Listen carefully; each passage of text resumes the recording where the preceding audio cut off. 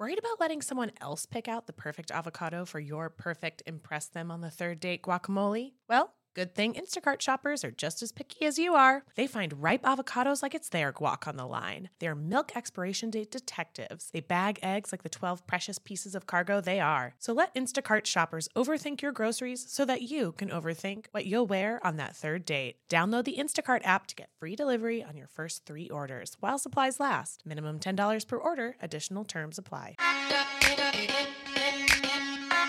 Welcome to So Bad It's Good with Ryan Bailey, presented by Betches Media. This is an exploration of all pop culture, from the classic reality TV moments of the past and present to the latest Daily Mail headlines and everything in between. We'll dive into all the infamous and notorious messes you can't stop watching. We're looking at you, Tom Sandoval.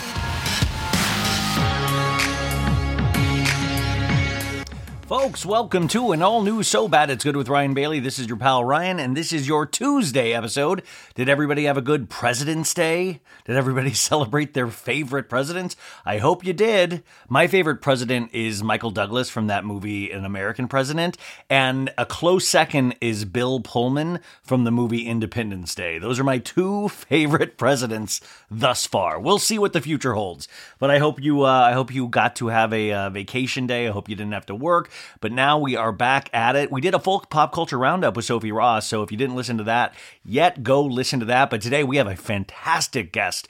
We have an insanely good entertainment reporter. Her name is Lanae Brody, and she is fabulous. I had never gotten to speak with her before, and I was recommended her by a friend over at Betches who I work with, and she was just fantastic. I love getting to listen. I'm very weirdly shy in my real life, but it is so nice to have a podcast sometimes where you get to geek out and find out what people do and how they do it. And when it's based around something that you deeply love, like entertainment and pop culture, I just get so excited. And I think you can hear it in my voice. You can hear it in my voice when you're like, oh my God, we're speaking the same language. I get so genuinely excited. And normally, I mean, my BPM's like under 20 beats per minute in my normal life. I'm just laying there watching TV. So it's so exciting to talk to these people who have made careers out of covering things that I always just consumed. And it's so exciting to be a part of that ecosystem. And you know what was also interesting about Lanae? Many things, but,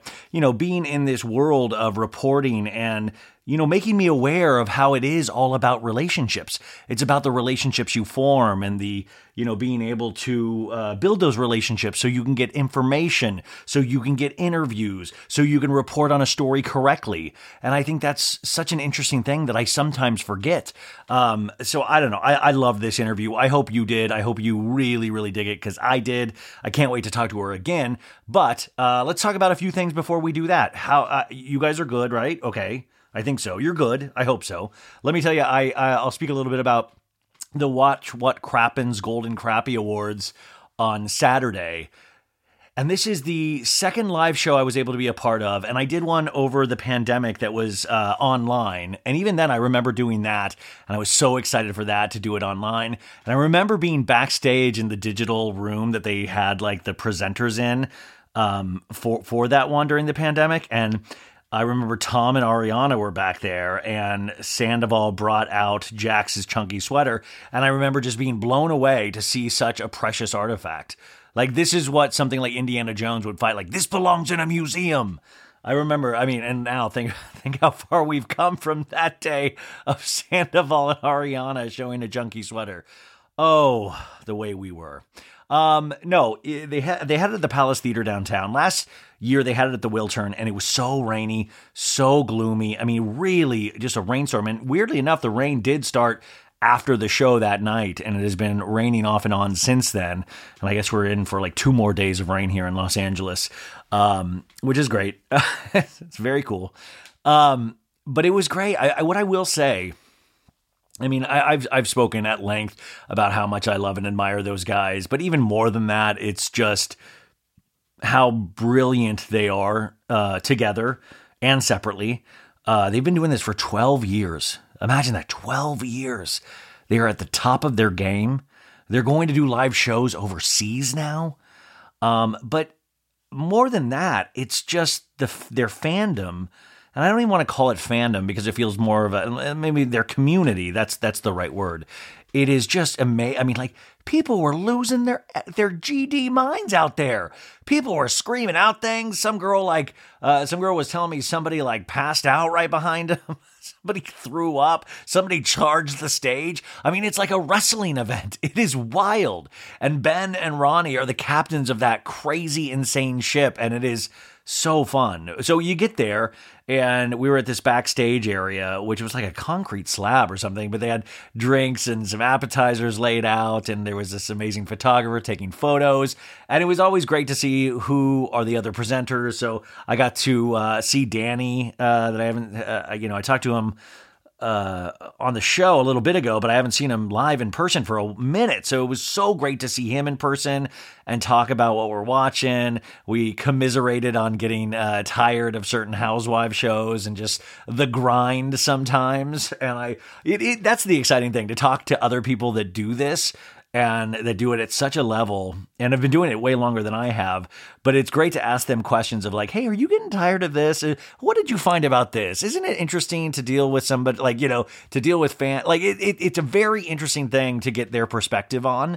But Diallo Riddle was there, who has been on this show before. He's great. Christina Ariel was there. She's great. I got to meet Noor from the Reality Is podcast. She was there. Let's see. Oh, this was exciting. I got to meet Nia Renee Hill. Nia Renee Hill, if you remember, she popped up on an episode of Real Housewives of Beverly Hills this season as Crystal Kung Minkoff's friend. And I got to see her, and we kind of knew each other from online, but I think she's going to come on the show, and she was fantastic. Miss Sheena Shea was there, and Sheena is always just a trip. Like, Sheena's great. Like, Sheena, I really, really, really like, because, she's just so Sheena. Like, she's so Sheena. And it'll be interesting because I'll ask her questions now. I'll be like, hey, I was joking around with Ben and Ronnie. They were taking pictures with Sheena, and they were talking about what they were going to do because Sheena was a surprise guest at the beginning of the show. And they're like, oh, we'll ask some questions. Don't worry, it's not going to be insane or anything. And I was like, ask if Schwartz is a good kisser. And Sheena's like, I wouldn't know. But I did talk to her after I presented. Everybody was down there, and I talked to Sheena for a long time because I was talking about Rachel and Tom, and I was just saying, hey, Rachel went out there and did therapy, and Tom, but, her opinion was very interesting, though, of thinking that Tom was very brave to do the show. And I was like, Sheena, I think, he needed a paycheck. He still wants that kind of, that jolt you get from like being currently just out there on TV all the time. But it was an interesting conversation that I had. But I will say, it's like, just sometimes getting critiques myself now, you start to think about things in a different way, because I was just like, the amount of shit Sheena gets on a daily basis is wild. And I feel like, I just don't know how reality stars, I guess anybody in the pop culture landscape, I don't know how they survive. I don't know. Like, anybody now, if you open some kind of social media, even if you think it's relatively like, oh, this is hands down amazing, you are going to get 20% of people that you're like, that sucks, you suck, go hurt yourself, it's horrible. And that's the stuff that I think kind of shocks me. And I'll even find myself, I'll even be doing those things of this sucks, this sucks, this sucks. And sometimes you actually forget to remember that there's a person behind that. But sometimes things are so egregiously bad that I think it's okay to really come down hard on somebody. I don't know. What else? Just everything was great. It was, oh man, I presented with Kate Casey, you guys. I love Kate. I'm talking to her later this week. She's got a live show coming up in Orange County, I think next week, that you guys should go check out if you live down there or in the Los Angeles area. But Kate, man, she texted me earlier in the day. She was like, I'm at a frat party with, I think, some kids' friends. I don't know. But Kate came in hot, man. I think she had done a couple tequila shots potentially, and I was with her backstage, and Kate, and I've known Kate for so long now that it was so funny to see her that loose. And then when we hit stage, Kate was like, who wants to drink with me? Who's going to be here after the show? Who's going to drink with me? Which, by the way, we literally left stage and Kate took off. So I was just like, but it was a great, Kate came in like a wrestler, like, who's down with the sickness? Let's go. I mean, and then Kate like went out and started saying that she hated Alexis Bellino, which I thought was, I mean, fair, but also hysterical to come out of Kate Casey's mouth. And I said to Kate afterwards, she's like, oh, is that horrible? I was like, no, more people will be talking about this moment, trust me, than others. Like, I mean, this is a great moment. That's what you got to do. Like, notes, like I took notes. Next, I mean, God, if I get to do it again next year, I'll probably try to get Tamara to arm wrestle me. I'm like, Tamara, you arm wrestle me now. You too, Freddie Mellencamp, on the mat, cage match, toe to toe, let's go. But no, I have nothing. It was just a really cool experience. I was really honored and lucky to be there. I mean, I wish I could say some shit that would actually, I don't know. It was great. And it was great to see everybody so happy. That's always really exciting. Yeah, I have Miss Patricia. She won an award and was live by video. And I briefly talked with Miss Patricia today and from Southern Charm. And I'm always tickled to be talking with Miss Patricia. She was great to see her video. Ariana won an award. She accepted via video as well. Angie Katzenavas won an award. Jessel won an award and did a video speech that they played, which was hysterical, and Pavitt was in it as well. Oh, this was some tea, you guys. I guess Heather Gay allegedly unfollowed Watch What Crappens. Supposedly, I don't know if it's because I don't know if this is right, because Angie won an award. I don't know what it was. Maybe it was Reality Von T's thing, but Heather Gay unfollowed Watch What Crappens. And listen, I've been in those the Heather hole before. I mean, Heather Gay unfollowed me about a year ago or something. And Heather's very interesting. I think it's like, Heather, you can't act like you're the funny one and then be so precious about people making jokes about your show. I mean, I just don't think that's the best look at all when you're trying to present as the funny one. And I find that really interesting. And Watch What Crappens, that's an institution. You do not be unfollowing Watch What Crappens. I have a feeling she will rectify that mistake within this next week. And if not, it is war on Heather Gay. Proof, timelines, receipts. Yeah, so that was great. You guys, I gotta tell you, we're skipping around here. You know how I'm consuming audiobooks at like a really fast rate now. Like, I love listening to audiobooks. I used to not like it because I thought it was cheating. I thought, you gotta read the written word with your eyes and not read it with your ears. But then I was like, there's just no way I can, it's easier for me to have an AirPod in and listen to books. And it's really reignited my passion. And usually the only books that works for me with fiction books don't work for me with audiobook wise, but nonfiction, celebrity autobiographies, they all totally work. I told you, I think already, but I started listening to Barbra Streisand's autobiography, My Name is Barbara. It just came out around Christmas time. And this thing is 48 hours long. And I got to tell you, I'm 10 hours in and I think I want it to be 100 hours long. I love Barbra Streisand, but I'm not an insane Barbra Streisand fan. But I just love people talking about their process. And she has her memory, her recall. I mean, I'm in the 60s right now with her, where she's married to Elliot Gould, the actor. And she's starring in Funny Girl on Broadway. And just old Hollywood, telling stories about Frank Sinatra, telling stories about Leonard Bernstein, and all of these kind of, Hollywood legends. It is just so amazing. And the way she speaks, her voice, you fall in love with voices, right? I do that a lot. The other voice I really love is David Sedaris. I love his speaking voice. Now, it's a little deceptive too, because I do listen to audiobooks and podcasts at a much higher rate than they actually are recorded, because I find it very slow. So I always amp it up. And then when I hear them in real life speak, I'm like, why are they speaking so slow? But regardless, Barbra Streisand's lilt, the way she speaks things and the way she's reading her own book, it pulls you in. It makes you feel like you're talking to a friend. And I know I'm going off on this and not realizing the obvious is that, that's what podcasts are for as well, right? You kind of really get in with a voice and you really feel like you're a part of something. And you are. I think that's the purpose of these things. That's the purpose probably of writing an autobiography, is being able to open up yourself and tell about what you've been through and what you've learned, and that you were a part part of this as well. And I think it's just, I can't recommend it enough. And I gotta say, I mean, you don't even have to be a Barbra Streisand fan, I think, to appreciate this. I'm really, really digging it. So that is a recommendation. That's a good old So Bad It's Good recommendation from me to you.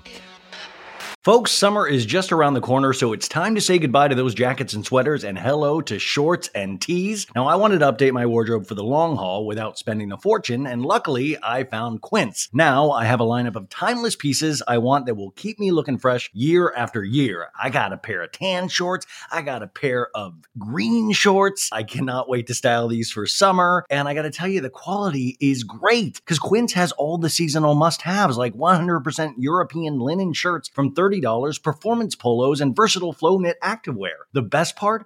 All Quince items are priced 50 to 80% less than similar brands. Quince cuts out the cost of the middleman by partnering directly with top factories and passes that savings on to us. And Quince only works with factories that use safe, ethical, and responsible manufacturing practices and premium fabrics and finishes, so you can feel good about what you're wearing on every level. So upgrade your wardrobe. Go to quince.com/sobad for free shipping on your order and 365-day returns. That's QUINCE.com/sobad to get free shipping and 365-day returns. Quince.com/sobad. Tired of not being able to get a hold of anyone when you have questions about your credit card?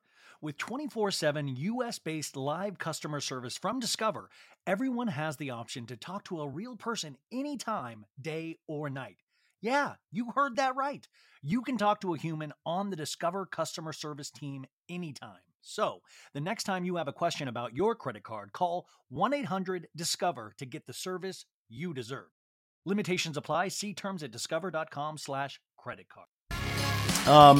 Let's see here. Oh, the People's Choice Awards were Sunday night.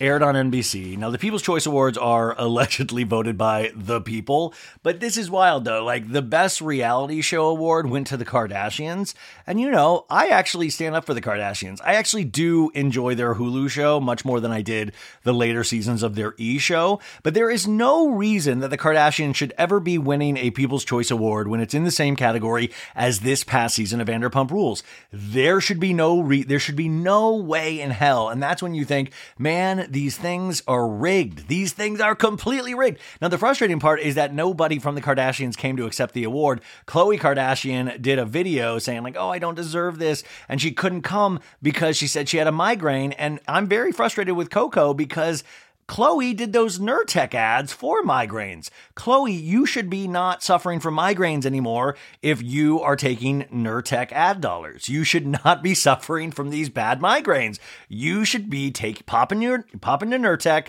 and then getting in the car and going to the People's Choice Awards. But the big scandal of the night, folks, is that Billie Eilish was caught on video talking to, I believe, Kylie Minogue, the legend Kylie Minogue.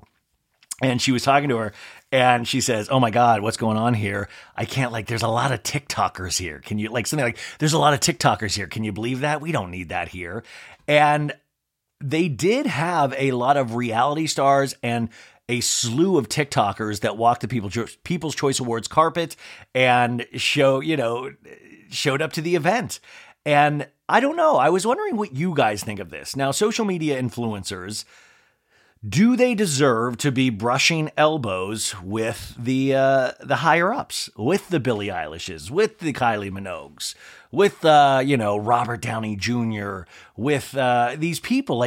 Do you see Billie Eilish's point?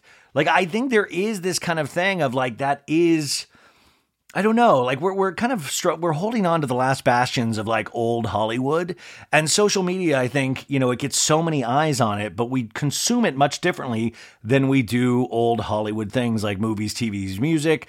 Those things are considered gold, even though I think, there are more eyes and ears on social media things as well, but it seems so digestible and almost disposable, like toilet paper in a sense. Is that, and they're not looked down on because they are making really insane amounts of money, But even I think, yeah, it is weird to see somebody that got famous for like, blowing fart bubbles on TikTok, rubbing elbows with John Hamm. There is something utterly ridiculous, but it's the People's Choice Awards. And, if they do this at the Oscars, I would have an issue. But I do think it's interesting that there is a class system within an award show.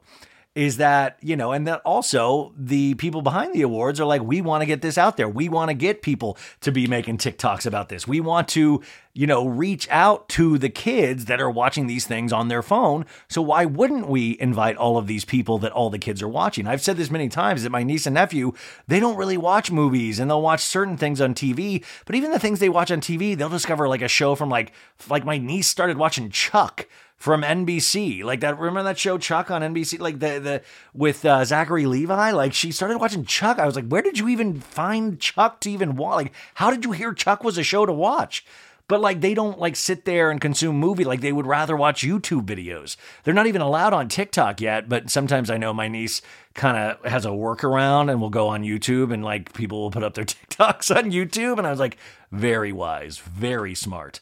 So I don't know. It's interesting. And we talk a lot about the last of the movie stars and the last of certain ways that we consume music and streaming and things like this, is that these award shows, you're kind of bumping up against that. And I think kind of even old Hollywood, and Billie Eilish is still very young, but Billie Eilish is young, but she's at the top. She's about to win her second Oscar. I mean, imagine that. She is still in her early 20s and she's about to win her second Oscar for the Barbie soundtrack. Isn't that wild? So, I mean, she is treated like gold. And for her to have to rub elbows with TikTokers, I can see where that would be, I don't know, where that one might give me pause. And also, you don't want to talk around these TikTokers because they're just going to make some kind of 50-part video about your behavior at the People's Choice Awards. Which, by the way, have you guys heard about this lady? We're going to talk about this, I think, later this week. Her TikTok account is ReesaTeesa, ReesaMteesa. Now, she did a 50-part series that is entitled, Who the Fuck Did I Marry? And some of you guys might know exactly what I'm talking about and have spent hours watching every video. But if you haven't, maybe catch up and we will come back. Maybe I'll do a whole Patreon episode about this because she did a 50-part series. She's an excellent storyteller, but basically got married to a guy over the pandemic. He was saying all of these things. A lot of them turned out to not be true at all, but each one of these is another part of the story. And it is just a wild ride. And it's something that I'm sure somebody will option to be a movie. Like I swear to God, I bet this has already been optioned to be a movie. Like that's just how society works now. But already the first video of this has 7 million views on TikTok. And I bet by tomorrow morning, it'll be around like 10 million views. So let me know if you've seen that and what you think of it. But I would like to talk more about it.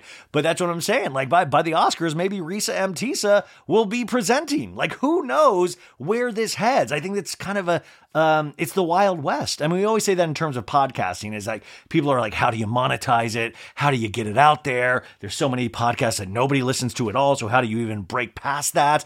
But it's the same thing throughout like all social media, is that they're trying to discover how they can monetize, how they can do this, how they can do that. How can they get people's attention to sell soap?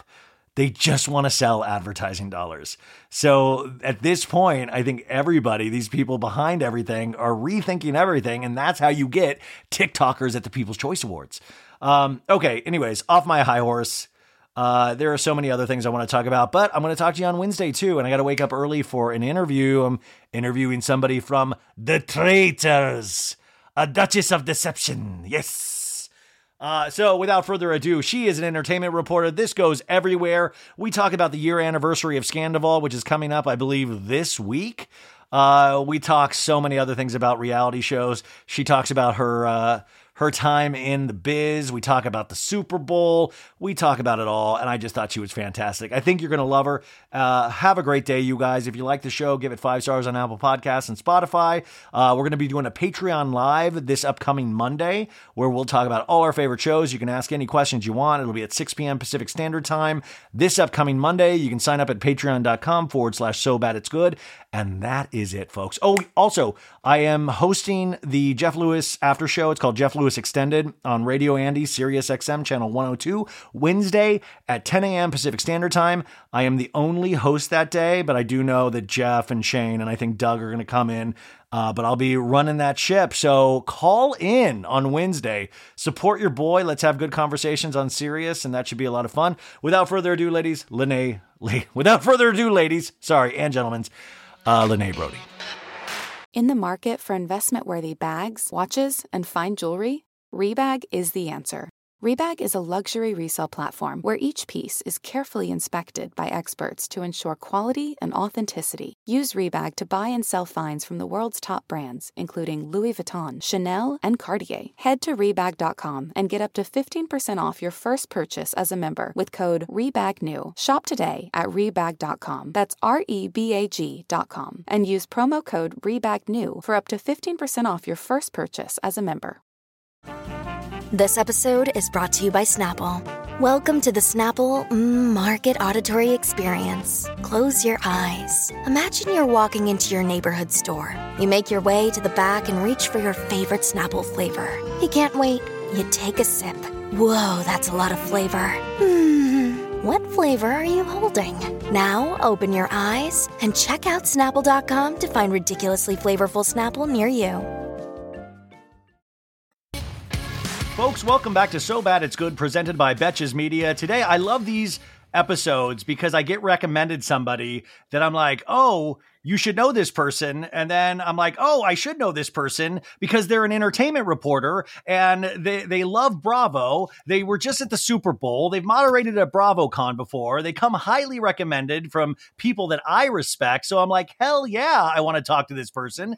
And it's great because you get to kind of see where these conversations go. And I always love to hear how somebody else consumes media or consumes reality television and to see where they stand on all things Vanderpump Rules, Real Housewives of Beverly Hills, Jennifer Lopez. We'll see what we get to today. So without further ado, the one, the only Lanae Brody. Lanae, thanks so much for being here. Hi, Ryan. Thank you so much for having me. I'm so excited to be here. Yeah, no, I mean, listen, you've written for People, you've written for, I mean, most recently you were at The Messenger, which like shut down randomly. So that's got to be very exciting and scary for you, but you've been in this business for a while now. And I just think that's like amazing because I love entertainment reporting. It's one of my favorite things, like to read and to like have people that pass these messages on. And how did you get into any of this to begin with? Have you always just loved pop culture, or, you know, how did you get into the business? Yeah, I get asked that question a lot. It's kind of a fun story. I knew I wanted to do something in TV, and I loved celebrities and I loved news, just news in general, everything from Dateline 2020 to the Today Show to Entertainment Tonight. So when I was going into my senior year of high school, I cold called the news desk at Entertainment Tonight. I like called Paramount, 310-555, whatever their number was. And I just asked to be connected to the news desk. And I just said, I am in college and this is my dream internship, but I don't know anybody. But I promise I'll do a better job than whoever you've got. And so the girl's like, send me your resume. And I like to say that I am pleasantly persistent. That is like how I'd like to label myself. For my publicist friends out there, shout out to them. I'm sure they could attest to that. And I just, politely followed up and I got the internship. And the first day there, I had to file tapes. Okay, so like here I am showing up thinking I'm going to be like rolling. And this was at Entertainment Tonight? Yeah, Entertainment Tonight. This was in 2007. And I get there and they're like, okay, so here's your box of tapes you're going to file. And I was like, what? So they had the old VHS tapes where you would literally squat, grab a tape, reach up high, file it next. And you would just do that all day. My quads were burning from one day. And day two, it was the day Paris Hilton had to report for jail. And somebody had left. Yeah. And they had somebody that their last day was the week before on the news desk. And so I saw this woman and like her energy was just so like infectious. And I said, hi, like, looks like you need help. Can I help you? And she goes, who are you? And I said, I'm an intern. My name is Lanae. And she's like, sit there, grab the phone. If you can get me the police report, I'll hire you for the whole summer. And I was like, oh, okay. So I sat down. I had no idea how to get a police report. I'd never done it in my life. And I got the police report, and she called my boss, and she was the head of the news desk. I had no idea who she was. Her name was Samantha Jacobson. Like, literally, I owe her my career, my mentor. She's amazing. And she called my boss at the time and said, can I have this girl for the whole summer? And from there, she mentored me, and she was like, I think you belong at the Weekly. So I was at In Touch and Life and Style for a decade, where I was covering carpets and events and being at the clubs and the restaurants till the wee hours of the morning during the Chris Brown and Rihanna days. From there, I went to Hollywood Life. Yeah. From there, I went to Hollywood Life, where I launched an Instagram live series where I really got to tap into my love for Bravo during the pandemic. And we would go live like 3 to 4 times a day with all of our favorite Bravo celebrities. From there, I went to People. And from there, I went to The Messenger. And that is my 16-year career in a nutshell. But I mean, you say you owe it to this one. I think you owe it all to Paris Hilton. Let's give Paris Hilton the props that she deserves. You owe your career potentially. But I remember that day. Like, I remember it was on the news. It was like her reporting to jail. Like, I remember those. And that's like the love of pop culture is so interesting because we have a different access now in this day and age than we have more access now than we ever have previously. Really? I mean, you even brought up Chris Brown and Rihanna and all of these things that have happened in pop culture. Where do your tastes lie? Like, what are your favorite things? Because you love Bravo, but what else do you like? When you're reporting on something, you have to kind of keep, you're not supposed to be biased. You're not supposed to be like, where do you fall on the pop culture scale in terms of your loves? And how do you keep that separate when you report? Yeah, totally. That's really hard. Like, when I get asked this all the time, I'm sure you do too. Who's your favorite housewife? And I always say, I'm Switzerland. I can't name one. I wish. I'll tell you who I don't like. I'll be I know who I don't like. But like, full disclosure, like, we also are human, Ryan, as you know, and like, we do have a secret favorite housewife, just like only maybe like your best friend knows who that is. And it's so close to the vest that like, it's so off the record. It's in the vault.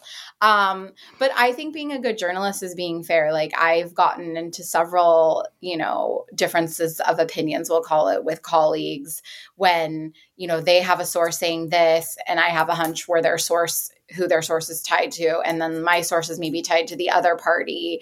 But like, I feel like due diligence always needs to be done on both sides, because I believe there's always 3 stories, right? There's his story, her story, and then the real truth. So I think it's really hard. Which is what we're seeing play. We're seeing that play out on Vanderpump Rules this season. Oh, 100%. We're seeing this, but that story also is not just playing out on the show. We saw it play out in articles, in Instagram, on like everything, like on podcasts. Like, now there's not just reporting in the actual story. There's now podcasts, Instagram, like it's all consuming. Like, I feel like with that story, it exploded so much and people wanted to consume so much, but it's still to this day hard to get a 360 view of exactly what happened during Scandival. Yeah. And Scandival was really, it was a difficult time in all of our lives. We can all sit there and say, like, do you remember where you were when Scandival broke? Like, I do. Yeah. I actually do. I do too. Yeah. Where were you? Just, So I was actually in my garage, like heading to my garage, and like, I just remember them being like, oh my God, Lanae, we need you to like stop everything you're doing and jump on this now. And I was like, what? And then I remember a couple hours later, I won't say who it was, but there was a cast member that I was in communication with. And I was at the Santa Monica Pier. So like, literally here I am, like, and I have a kid. So I'm like momming, like, oh my God, smile. This is great. As I'm literally like on the phone with a cast member, like trying to get to the bottom of like what was happening during Scandival. Right. And connecting with like several sources and, as every single reporter was at the time. Right. Because this is such a great entrance point. Yeah. This is such a great entrance point. So well, just to take the audience through, because I don't think they have perspective on that, is you get that call, you're in your garage as you a reporter. What do you start doing? Like, do you reach out immediately to a cast member? Like, how do you approach that? You hear this is happening. So as a reporter, what is your mind? Like, what are the first steps of what you do in that situation? So, it's really hard because like, I also like really value my relationship with the network. Like, I've worked with them in tandem for years. Like, I actually moderated the Vanderpump Rules panel in 2022 when Scandival was going on. So that was season 9. So that was like right going into there's season 9. Literally, oh my gosh, you moderated that panel? I moderated that panel. And like, let me tell you, when I went into it, when you moderate at BravoCon, you're given very, specific guidelines, as understandable, right? Because you have a job to do and fans say things and do things. And at the time it was, hey, if anyone brings up Raquel and Schwartz makeout session, shut it down. Shut it down. You get one question on it. They gave me the question, like, this is what to ask. But like, if fans start, making the cast uncomfortable and saying things like, please move on. So I did that, and I actually got booed. Like, and that was the year. So that was the year she was dressed in the Tom Tom sweater, Rachel. Yes, but everybody was on stage. Like, she and James had just broken up. Okay, so like they had their breakup was like not even a year old. It was the first time Katie and Schwartz were like on stage together. Like, the drama had nothing to do with what it did. Like, Ariana and Sandoval were still together. Oh my God, that's such a big responsibility. Yeah. It was literally, I did it for the people. I did it for the people. That's so much pressure. Pressure. Did it turn out well? Like, I'm trying to remember, because I was there, I think, because was that a panel that was on Friday or Saturday? Anyways, it doesn't matter. But Saturday. Because I remember that night I went to Schwartz's like 40th birthday party at some bar over by the Gansvorts, and like Sandoval, Kyle from Summer House, Ariana, we were all hanging out. Like, Rachel was there. Like, and this was going on during it. And now in retrospect, I'm like, holy crap. Like, this was all going on under our noses, and I could not pick up on it at all at that time. Did you get any weird vibes on stage? Because the misdirect was Schwartz and Rachel. Correct. 0 vibes. Yeah. When I say 0 vibes, like, if you would have told me that, I would have been like, okay. Like, yes! Zero vibes. And I have covered Vanderpump Rules since season 1. Like, I tell you, when I was at In Touch, we did a shoot with Lisa Vanderpump and like Jax and Schwartz, Sandoval, and I forget. I feel like there was one other that might have been there too. This was like pre-James days. Yeah, actually, it probably was Peter. Yeah. And they used to use him in photo shoots for like early VPR with his shirt off. Yeah. Wait, which, by the way, side note, I saw your comment about Peter the other day. I just want to let you know, I did comment back. I'm not sure if you saw, but I want to let everybody know Peter's alive. Peter's alive and well. I actually had drinks with him not that long ago at Sir. And then we actually went to Tom Tom together afterwards. So Peter's alive and well. Sir was in this week's episode and Peter wasn't there. Like, why maybe it was Pete, one day off. Actually featured Sir. What'd you say? I know. Maybe it was Peter's one day off. I think he's off on Tuesdays. He's off on Tuesdays. I know, because see you next Tuesday. Yeah, right? When I called Peter, I was like, hey, I'm coming to Sir. Like, is there a table? Because like like, not to like be that girl, but I was like, I really would prefer not to like wait in the fan line. And he was like, well, I'm home, but I'm 5 minutes away. Just tell me when you park. So I texted him back. I'm like, okay, I'm parked. And then he came over, and like, literally, Peter is like a god at Sir. Like, it's actually really funny. Like, people, he's like a politician. He's like shaky. He's kissing babies. He's shaking hands. Literally, we couldn't even finish our Vanderpump Rosé without, somebody being like, excuse me, may I interrupt for just a minute? And I'm like, Peter is a god at Sir. Like, Peter for president at Sir, for sure. But he is alive and well. I just I saw he's that alive comment, and well. That's good. That's good to know. And I miss those little Peter scenes. Like, I miss those little awkward moments with Peter in them. So I'm glad to know he's well. But I wonder if there was an actual decision of like, why are we not even just like, there's usually some conversation between Lisa and Peter, and we haven't even had that. We're 3 episodes into the season. I think he's good seasoning for the show. I know. Yeah, he is good. And let's hope that they bring him back, like, in some capacity. I know he loves it. I really do. Well, I mean, you said your relationship with the network when Scandival broke. So did you have to, I got to talk to Bravo to see if what you're allowed to say. Is that what you're kind of hinting at? Well, also, like, hi, reaching out to see if there's comment on this like massive like tornado that's coming in like a wrecking ball. And, and again, like, this is where it's like hard. Like, I've covered the shows for so many years that like I have very close relationships with several talent across several shows who know these people. So, everybody, when I tell you, from not just like the cast of Vanderpump Rules is finding out and wanting to know what's going on. Like when shit like this hits the fan, we get calls from like people across all the networks being like, what's going on? Like they tap us being like, hey, have you heard anything? Because they're invested too. Yeah. So, when this stuff happens, like you reach out for comments to the network, you reach out to prospective publicists, I like to be respectful when reaching out to talent because you, as a journalist, you don't want to ever upset, at least for me, I can't speak for everybody, but I value my relationships very, very much. And I don't want to upset a publicist by going directly to their talent. So a lot of times talent will reach out to us, or when you have a super close relationship with talent, you just have to use your best judgment of like, is it safe to go to them or is that going to upset their rep? See, Lanae, different in every case. I need your help. This is what I don't like. I'm still I don't know how the ecosystem works. And it's interesting because I'll talk to Michelle over at Betches, and I'm not used to talking with publicists. I'm not used to and it's really a fascinating ecosystem of how it all plays out. And you say something that's very interesting about relationships of, well, I don't want to offend this person. And like, you really do have to think about all of that stuff of like, I don't want to go over somebody's head. And it's interesting. Like, how did you find the right way to work? Is that something you just like by osmosis picked up on? Because the town really is all about relationships, right? It is. And I always tell people, like, when people want my advice of like, I joke, but I'm like, I have someone for everything. Like, my son, like last week was like, can we go to Nobu? Do you know the publicist? And like, he's 10.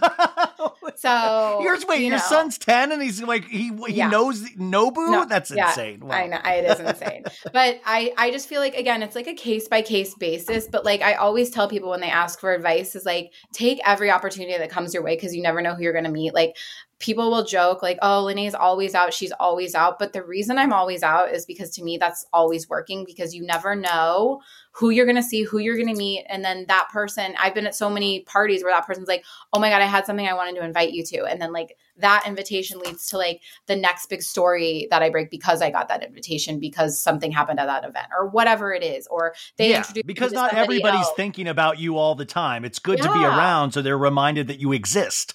Exactly. So I always say, even if the event sounds lame, like if it's somebody who is connected to someone that's throwing it or someone might be there, like go get out there, network, introduce yourself, be, pleasantly persistent. Do not be rude. Do not be abrasive.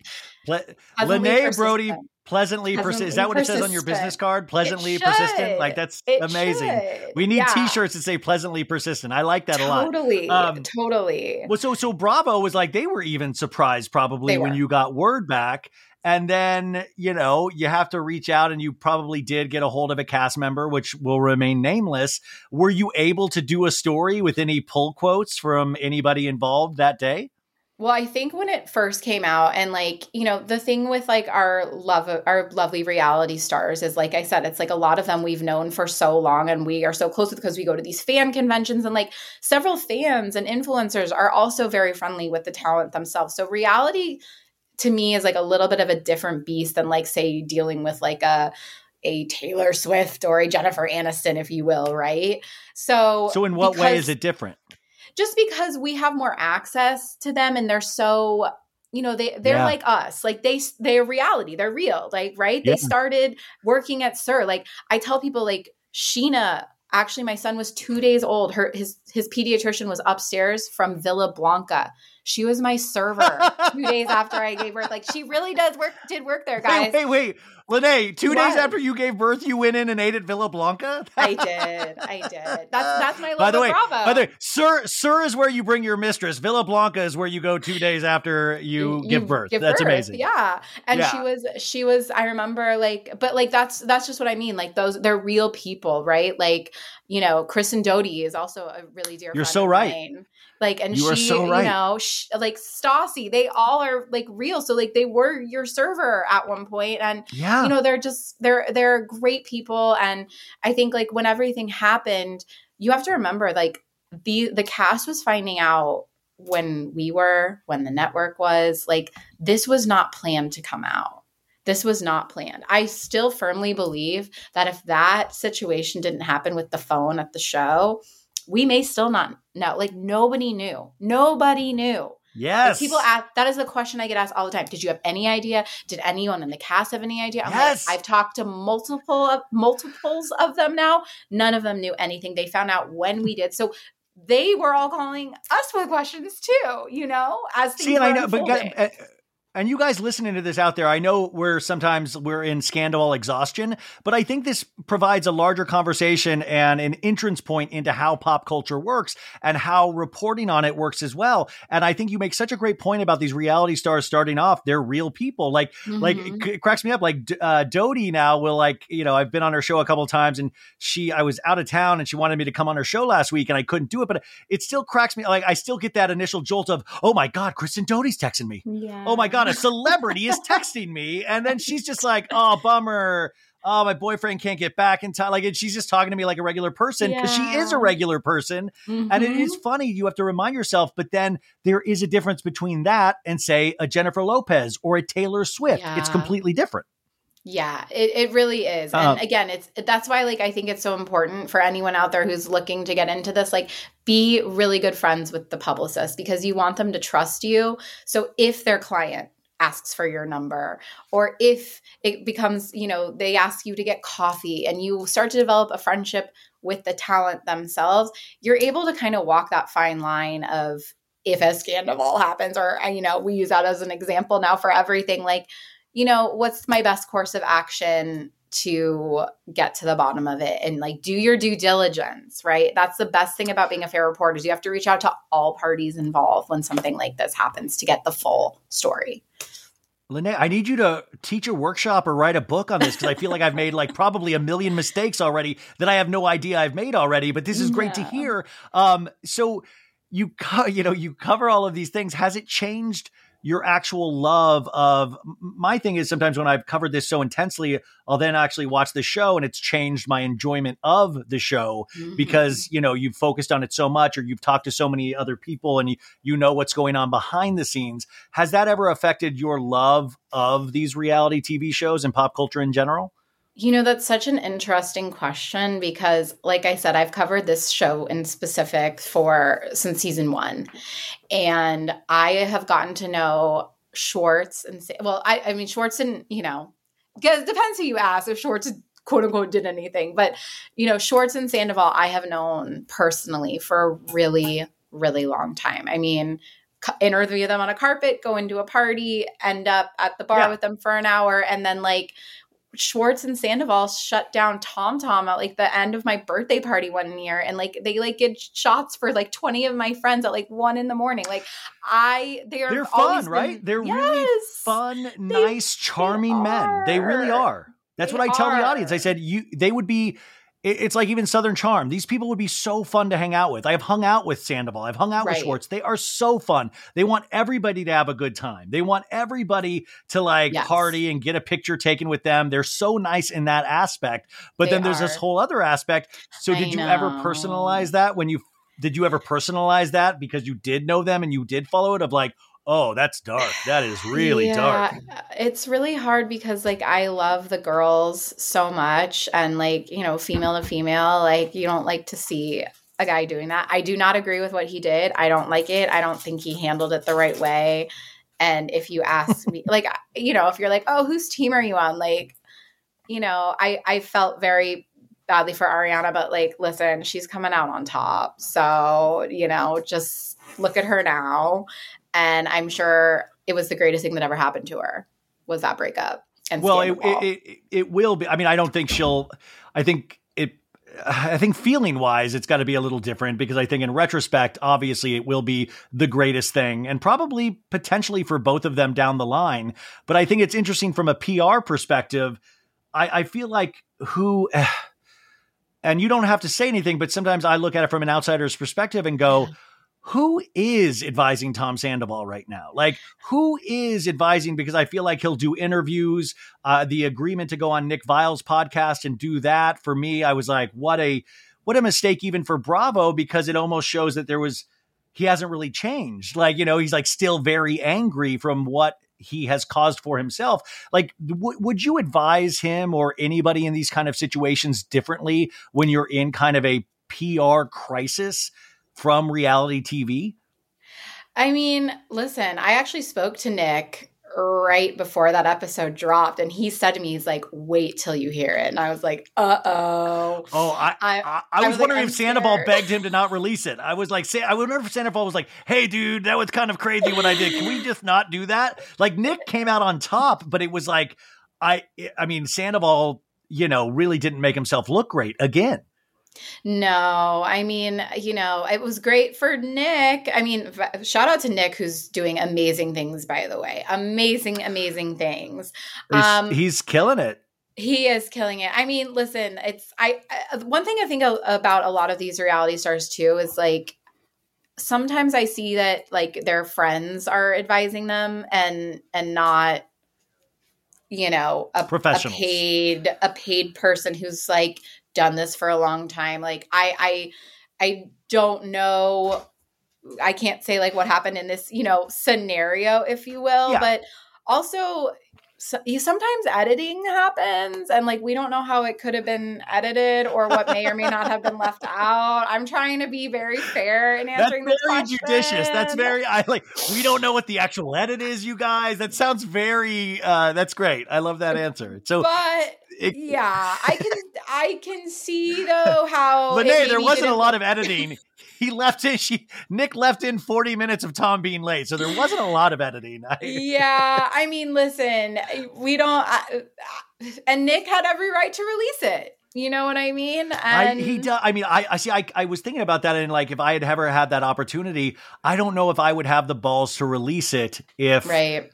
I was thinking about that because I think that's like, these are career changing, totally. Not career, but like they really help a career because they get you talked about, they get new ears, all of these things. But at the same time, I don't know. Like, I feel like I've taken things out of this show from Bravo Celebrities. I mean, because Bravo asked or because the person asked after the fact. And I've always went along with it because I want to have good relationships. I think Nick was in a really nice position where he is now a little more powerful enough where he's able to kind of push back. He's able to get those interviews where he's able to get them to be honest and unfiltered. And there's only a couple people that are allowed to be like that in the podcasting industry in terms of reality right now.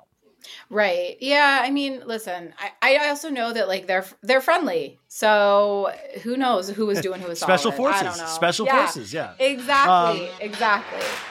Oh, I just think I think it'll be interesting to see how the rest of the season shapes out. I mean, let's talk about like the assistant who's now working for Ariana. Like what? So like obviously I want to know what happened there. That is what I want to know. Is like Anne who is doing the sit down with Anne?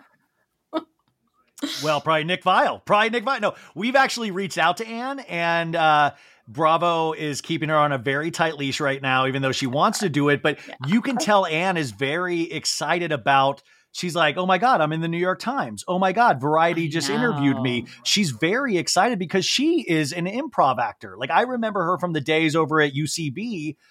She had like an improv group that I remember from being in that scene back in the day. So she's like kind of excited. And my theory is we'll see a storyline this season where she gets fired or quits Tom Sandoval, then moves to Ariana. And the only reason I think this is because on the Nick Viall podcast, Schwartz let it drop that Tom's assistant quit a couple weeks before that interview.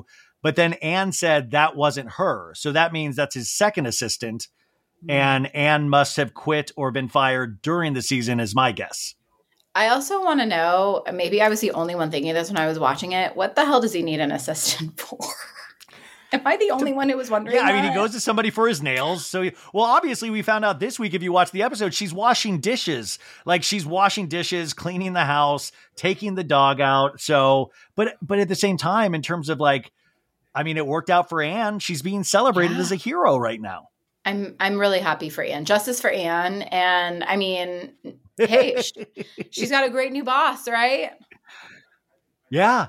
Well, so you love Bravo. You've loved Bravo from the beginning. We're entering a really exciting season because we're starting Summer House, which is going to see the dissolution of Lindsay and Carl's relationship. And we're at the season finale of Real Housewives of Beverly Hills. And we're going to start the reunion, but we're also going to get to that place where they pick up the cameras again for Mauricio and Kyle. How has it been for you as a viewer? I mean, maybe even away from your reporter mind. How has that been to watch the story that they're trying to tell this season in terms of Kyle and Mauricio? Well, first of all, when I knew that they were picking the cameras back up for the Kyle Mauricio stuff, I mean, I kind of had heard that it was more like they were doing pickups, which for those who don't really know that, like that's super standard in reality TV, especially Housewives, because like if something does happen, like they always are filming confessionals, like literally up until the end almost, you know, of things that are happening. So the ladies can be talking about things in real life, and like they'll have to go pull that outfit from 6 months ago and wear it and pull that picture to make sure their makeup's the same. Like those are, you know, like Hollywood can do a really good job of like, you know, messing with grandma's mind in Iowa who doesn't know how this works. But you know, so I was kind of told that they weren't necessarily like picking back up, if you will, to like film a bunch of stuff like they did with Scandival. Yes. Yeah, exactly. Correct. Because, you know, I know Kyle, I love Kyle. I mean, again, I've like met her season 1 and covered that show forever because it's in my backyard. Like New York, I don't have the same access to. So those ladies I do. And, you know, I think Kyle's like had a really rough go when it comes to her personal life on this show in like different capacities than other people. Like Kim, Kathy, now Mauricio. I guess it comes in threes, right?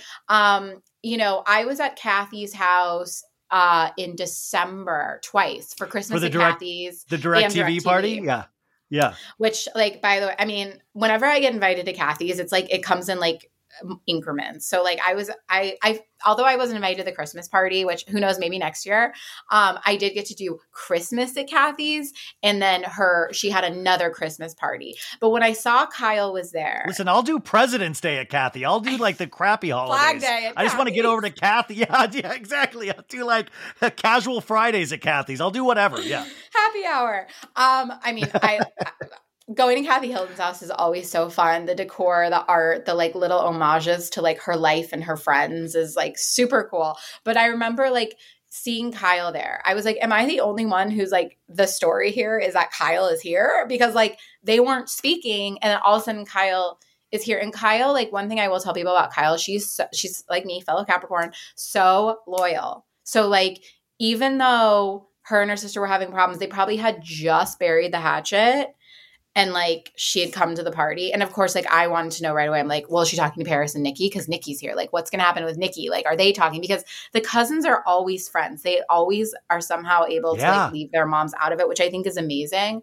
But you know, when I saw Kyle, the last time I saw her was in December. Like she seemed like she was in a really good place, really peaceful. She seems like whatever's happening, you know, whether it's her friendship or more with Morgan, she just seems to be having that support and like doing well. And it's my understanding that her and Mo are like, they talk, they, you know, like they're in a better place. They live in the same house. They just are in different rooms from my understanding at times.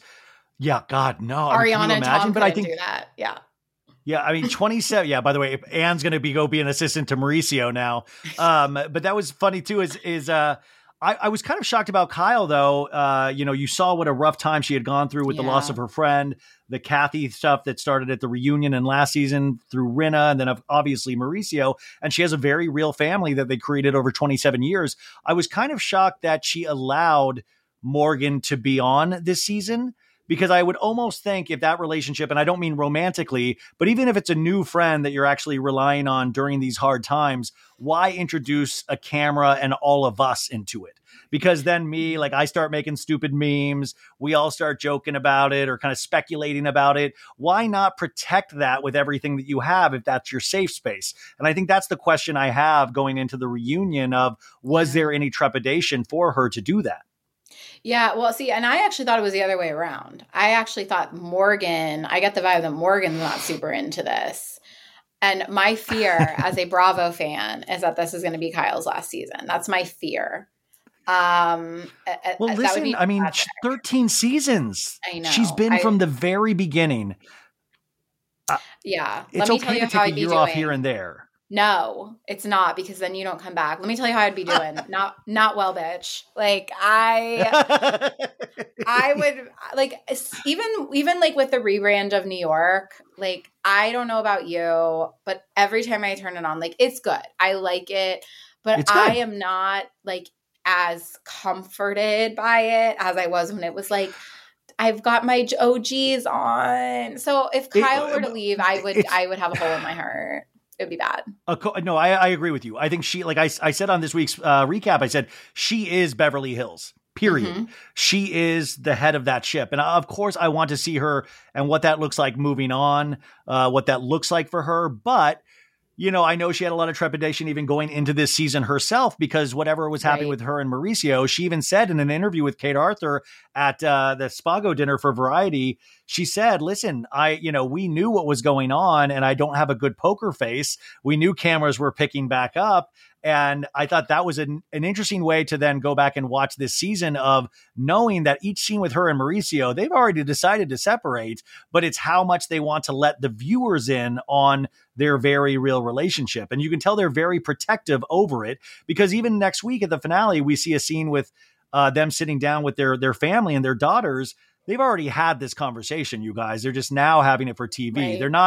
They're not going to just have it for the first time for cameras, and they're very protective of their family. And sometimes that works against a reality star, because the viewer will be like, we signed up for your real life. And Kyle's like, no, this is my reality. I can't do it for this one, you know? Definitely. Well, that's why I do think there were things going on behind the scenes that we didn't know, obviously, but they really hit it well. They've really hit it well, for season after season after season.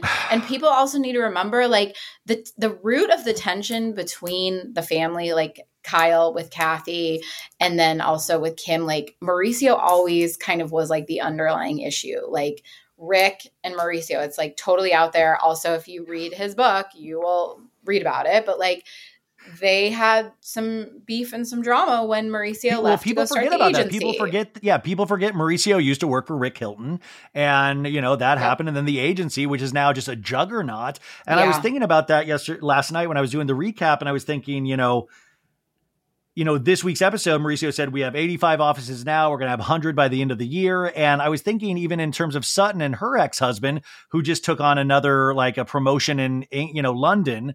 And I was like, what is it about, people that once they start building their kingdom, and it's like, what is it that they can't let go of that? Like Mauricio, It's very clear. He's so proud of the agency, obviously. And I was wondering what that is that he's willing to be like, I can't right now put the time that you need into this, that you need. And I wonder what that is. Is it just like the impossibleness of like, this is a 1 in a million shot and it's actually working. So I can't let this go. Yeah, but he's been successful for a while now. If anything, the show has garnered even more success, right? Because look at like Selling Sunset. Let's talk about another, like when we talk about reality, like those people actually could sell you a house. You want to go buy a house? You want to, I've asked, I remember I asked Gina Kirschenheiter from OC. Oh, love her so much. Yeah, she's selling now. I asked her, like, I was like, Sirius has a heart attack. Do you have fans calling you? Do you give your real number out? Do you have a burner phone? Like, I really wanted to know. But like this girl, shout out to her. She is out there, single mama, hustling, and has a real job. Yeah. And she has like, props. If we do not like really give her props, I mean, that's incredible. But like, serious question though. What I love about that too is that I was saying this the other week in terms of Brandi Glanville, and we're probably never going to see that Ultimate Girls Trip season because of whatever happened with her and Caroline Manzo. And if you read those court documents, it's really horrifying. But I said, sometimes I feel as an audience member, we then feel responsible for these people. And we're like, we got to make sure we take care. We got to buy their tummy tea for the rest of their lives to make sure they're financially supported. When like with Gina, where I see that where she made a sale and I'm like, good, you have a career to go to after Housewives is done. And you're not dependent on Ultimate Girls Trip picking back up or you needing to get back on the season. And that comforts me because then I can watch them without worry. And I know that's weird parasocial, but I do feel that responsibility sometimes when you hear Brandi on Twitter saying, I need to make a living, I know. Listen, it's hard. And if you're not an OG, like, remember when Teresa went to jail? I mean, who could forget? But like, well, we got those Jen Shaw pictures today. Did you see that? I can't. Yes. How could I miss them? But that was like, but Jen Shaw she's someone, in my opinion, that if she would have ridden out Housewives. I mean, literally, if it weren't for the show, she may not be in jail right now. We don't know, right? I think the show shined that extra light to, bring attention, if you will, to the situation. I always joke that the FBI has like a housewives department now, and like they must, any kind of new cast member. No, I'm joking, Lanae. No. But like any kind of new cast member, they must just like immediately go, let's put a spotlight on this. I feel like you are now more watched. Yeah, I mean, I was watching The Housewife and the Hustler Part 2 on Hulu about Erica Jane and Tom Girardi again, which is really, really decent, like kind of reporting that gets really in there. And it's once again, you're like, guys, is it worth the trade-off of fame? Right. For all of your businesses to get looked into, and nobody seems to learn is that you better make sure all of your practices are above board if you want to be on TV, or it's going to be a really rough road potentially. Yeah, well, Bethany gave that warning. Like, she made some comment when Jen got arrested about like, well, what did she think was going to happen? And Teresa, like when she went to jail, I mean, she paid off her, what did she call it? The restitutionism or whatever Teresaism she gave it. But like restitution, the prostitution, I mean, whatever she called it at the time. Restitution whore, 19 exactly. times. Yeah. But she paid that off with that sit down with Andy Cohen. At least that was, that was a report at the time, like that she was able to do that. But like, if it wasn't a Teresa where people were like so invested in her and what was happening, like, remember like as a housewife stand watching that and you're like, don't throw the book at her. We need to see what happened. Like that season was rough. That was a rough season. Yeah, it really. And that, I mean, that we have been through this before, and we've been through it with OGs. And then when Jen Shah does it, I think there's something we're desensitized as an audience. Because we're like, this is like Groundhog's Day. We've been here before. Deja vu, but like it's like a copy of a copy of a copy. And then today we get a People exclusive by our buddy Dave Quinn, which I didn't like. I mean, does this go towards the restitution? Like, is whatever money I didn't realize you were allowed to take. I'm so confused by all of the prison system, I guess. But Jen, they're doing like a Barbie contest in prison. Like it looks more fun than the life I'm living right now. Like Jen looks great. She's like, doing a pose, like has like a little, like she cut off she like styled her prison outfit to look like, it was very shocking, Lanae. It was very shocking. I did open that too. And I was like, is this new? That was the first thing that went through my head. Like, is this photoshopped? What is this? Did they do that? By the way, she might have just done a bunch of like pre-prison photo ops before just to use them throughout her stay. But no, this was on the, I think they said it was like the 27th or like it was this year.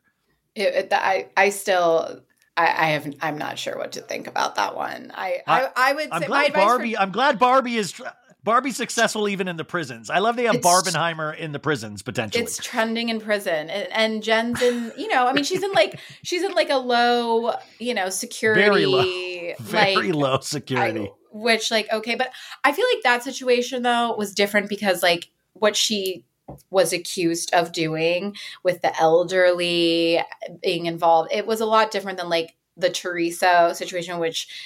Teresa was basically accused of putting her John Hancock on something that she didn't read. And she took the heat for Juicy Joe. So, and she, but like, I don't know about you. I remember at the time, like, she'll never leave Juicy Joe. And she did. Me too. Oh my gosh, Lanae, remember that episode where they went to Italy and like Juicy Joe, or was it Italy or it was when they went to see Juicy Joe and they were in that room together, Teresa and Joe, and you could tell Teresa wasn't in it. And he was like looking to potentially hook up after the kids went to bed.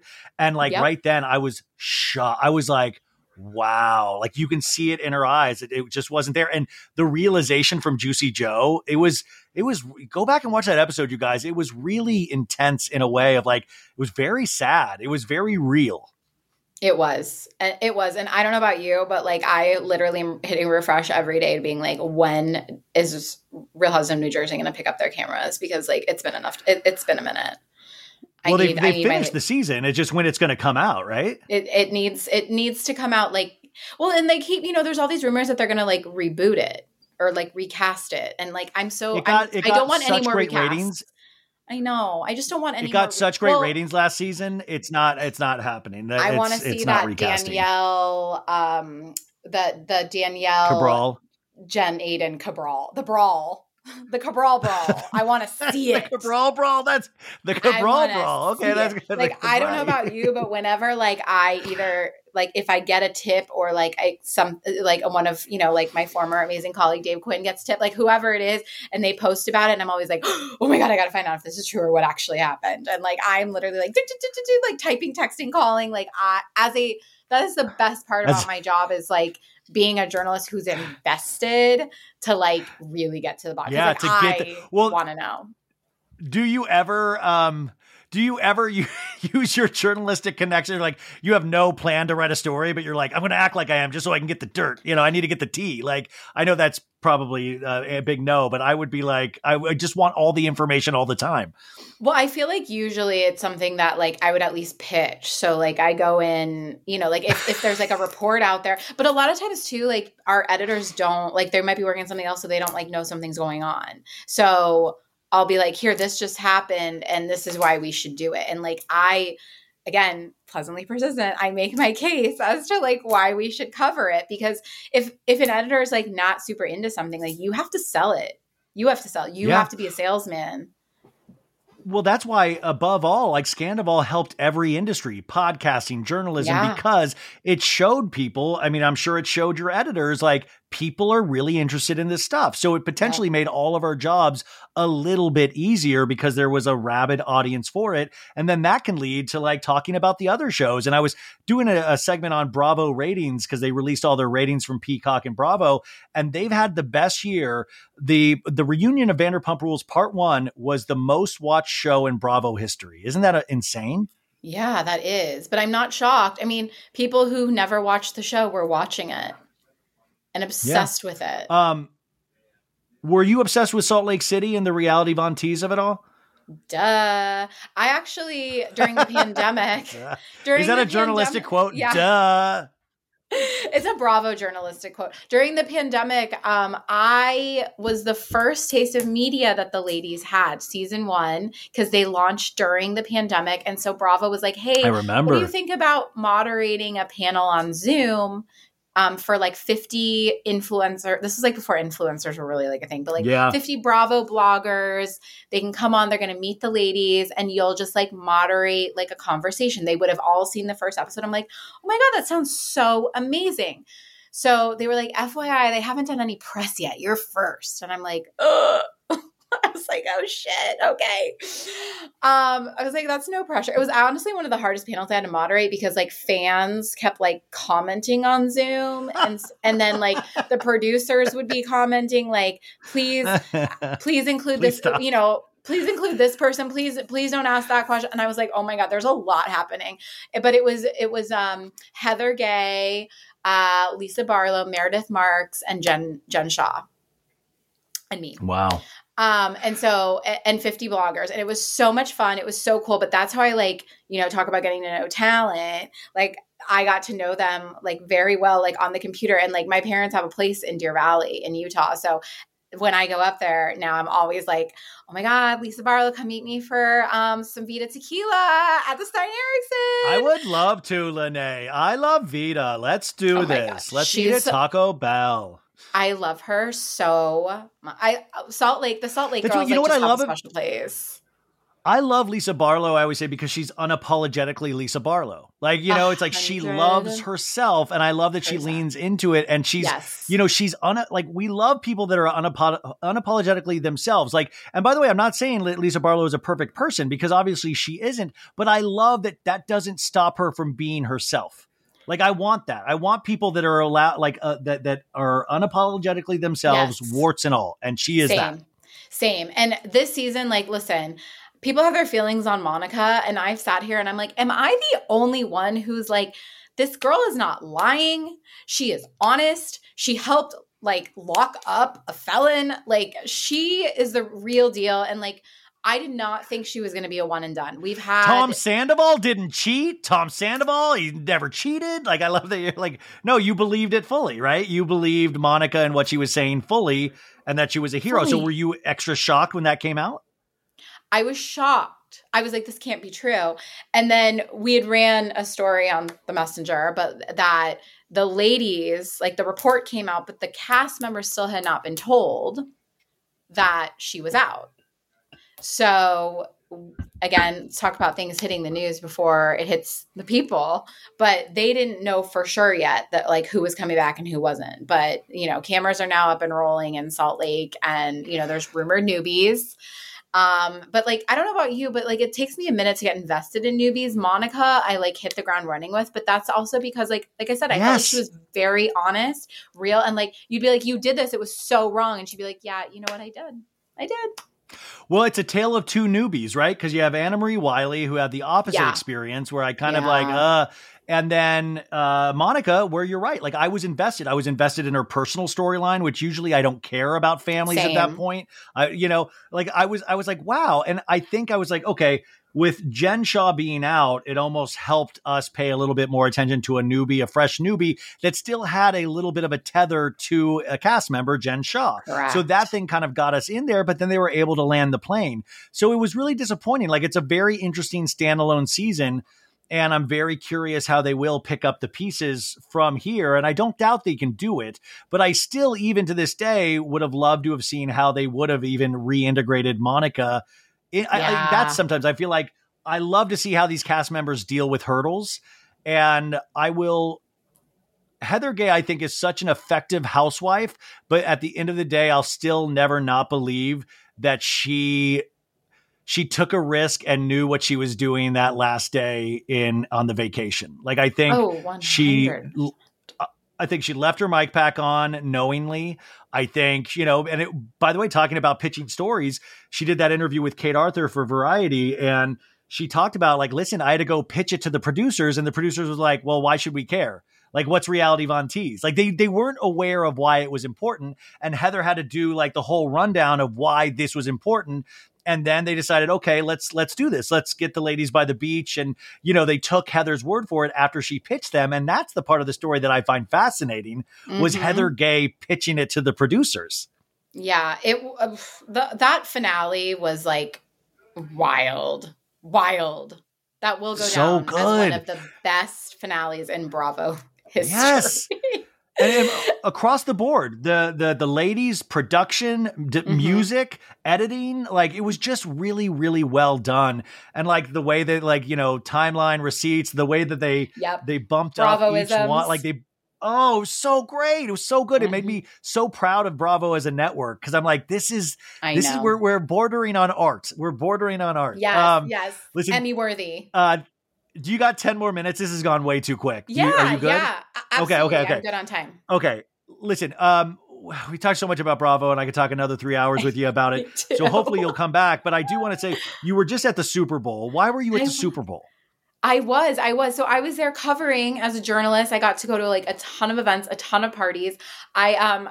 I don't like to humble brag, but I was the reporter who broke the Taylor Swift and Travis Kelce dating news for The Messenger. And wait, at the Super Bowl? I was like, Lanae, we know at this point they're dating. Well, yeah. I broke it in September. Wait, how did you break it? Wait, how did you break the story?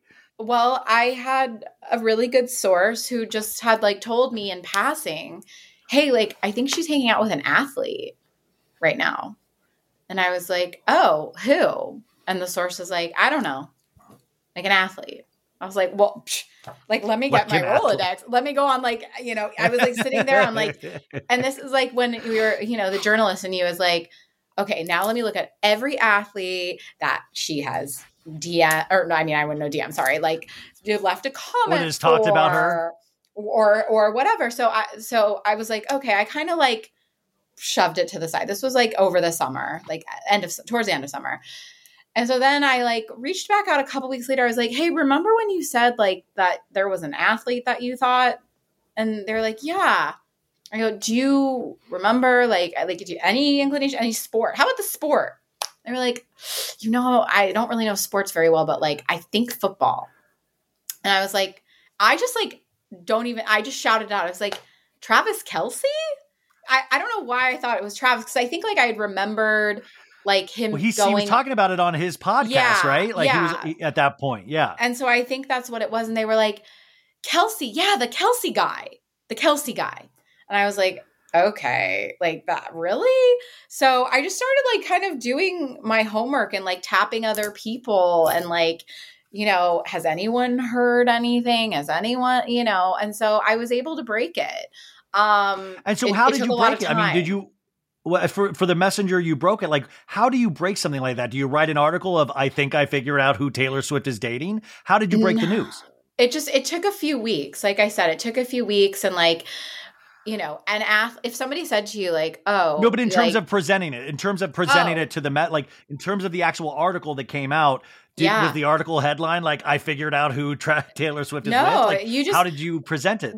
when you get that, you just kind of go to your team and you say, hey, like, I'm hearing this. This is at least what I do. Like, I'm hearing this. Has anybody else heard anything about this? Or like, if she might be hanging out with an athlete or if any athlete's been hanging out with her, like at that point, that's when you start looking into your sports sources. Like that one was like like finding a needle in the haystack at first. Cause like, athlete, you're like Yeah. NFL, NBA, like soccer, Retired. gymnastics, Yeah. like running, like you're all over the place. So yeah, like Yeah. when I was able at this point, is it pickleball? Is it Randall Emmett? Like, come on. Can you imagine if it was like Tom Brady or something? I don't know. I mean, it could have been anybody, but I think like it was right around the time when like that his podcast came out too. So I think that's why it was kind of like, oh, I wonder if it's him. But anyway, so being at the Super Bowl and seeing it, like if there's ever like an I told you so moment, that felt good. It was that for sure. Did you get to see Taylor and Travis in person? Did you get to did Taylor get to thank you for breaking the story? Oh my gosh, no. But I wish I was actually at the same hotel they were partying at, but I did not see them. I was at the Flippers had a party at Encore Beach Club at the Wynn, and they were at Excess at the Wynn. So we may have been breathing the same air. That's all that matters. Not. And what stories did you do? What caught your interest over the Super Bowl weekend? So what did I do? I mean, I was just like out at all the events. We got to see Usher. He was at the Flippers party. We saw, I'm trying to think. Oh, I got to see Luke Combs at MGM. He did a big game bet bash party. I hope I'm saying that. Did he sing correctly. Fast Car? He did. And I actually, and like I got to see like little cute tidbits. Like he was catching up with Maren Morris at, this Flippers after party. Because that's where Usher went. Usher had like a private party at Cathedral. And then from there he went to the Encore for another party. He was like on roller skates, like living his best Usher life after just getting married and performing at this halftime show.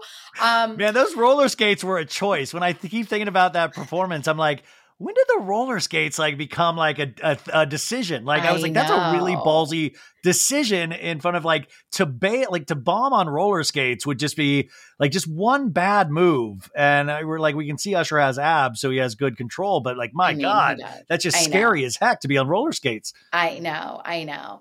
But yeah, so that was really fun. I went to like Lee Steinberg's party. I went to Sports Illustrated. Actually, I got to see Brittany Mahomes in the flesh right before the game. That was pretty cool. Did she seem nice? Everybody always says there's all these reports out there saying she's like, and I feel like that's so unfair because it's like they're almost wanting her to be mean. I know. Well, that video that came out of her, like that they were saying she was being rude to some guy asking like where to go. I watched it like umpteen times and I'm like, I'm sorry, I don't see it.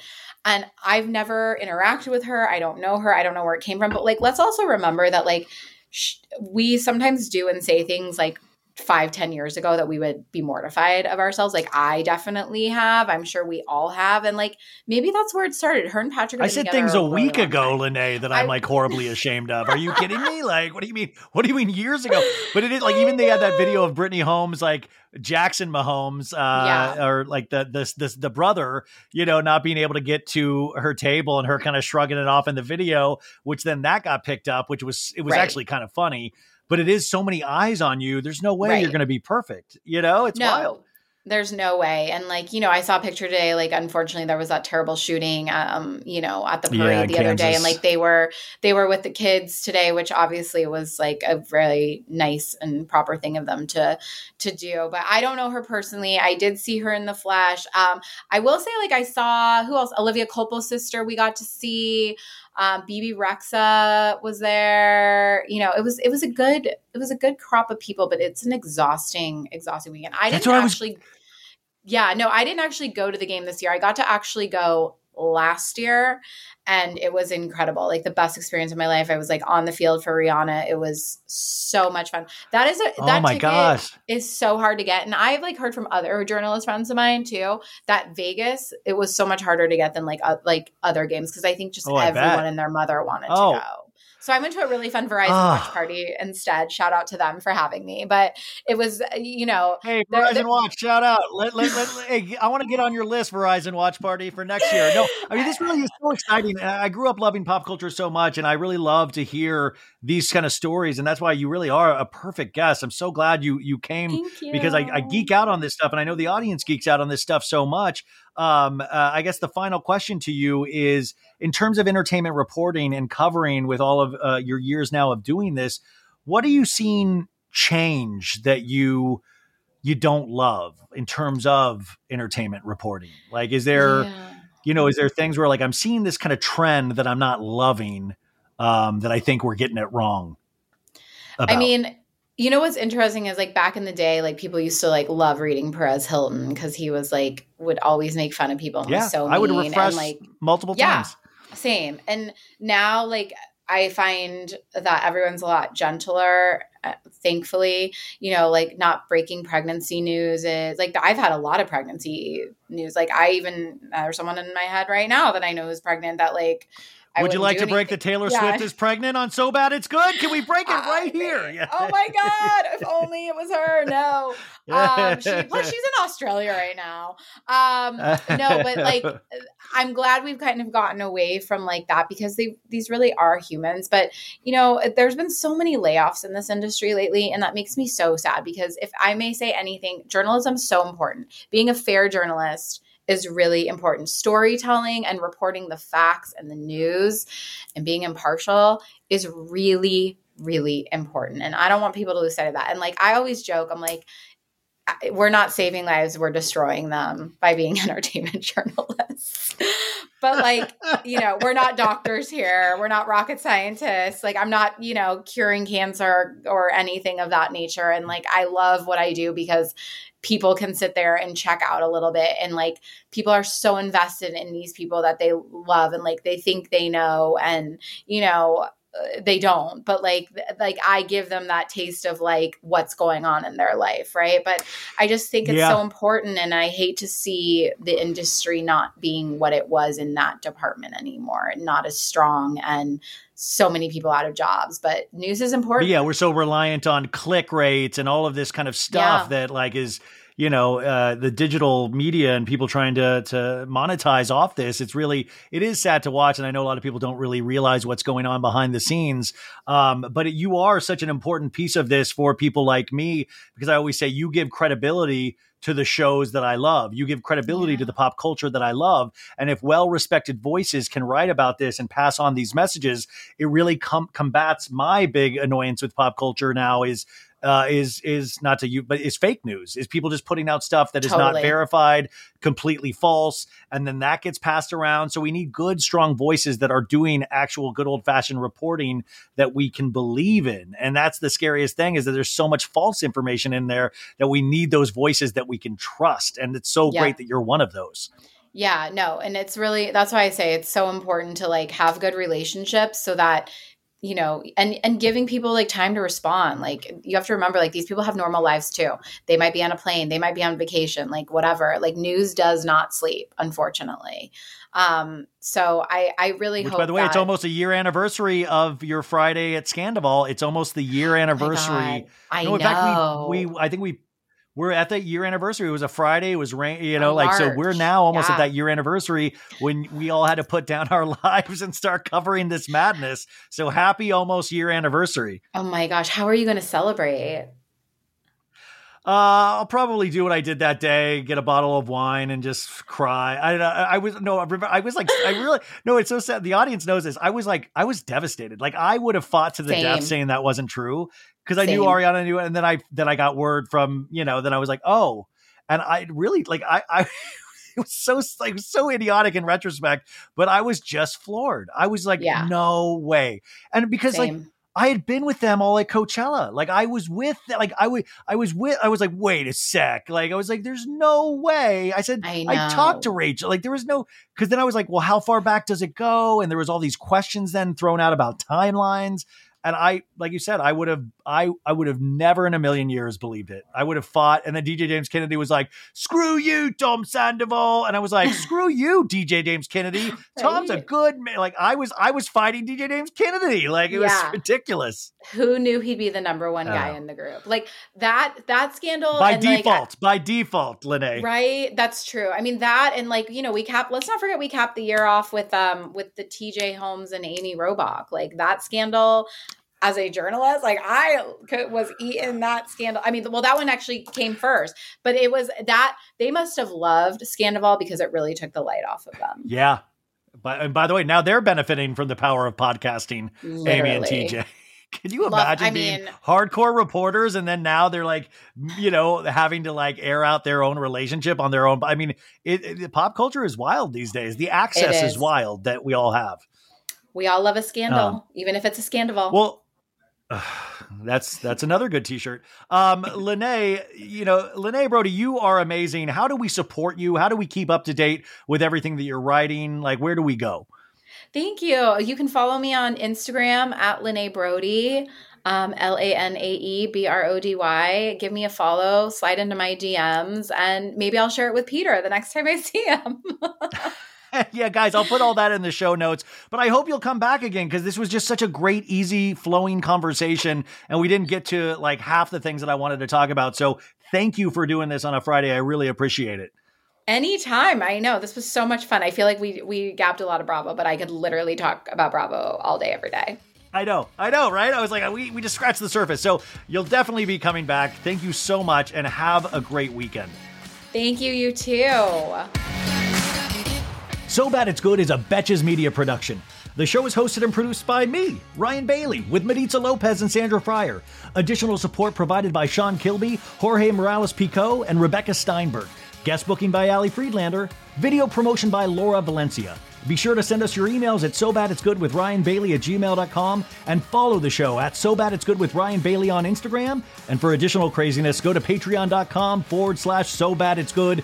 Stay bad, baddies.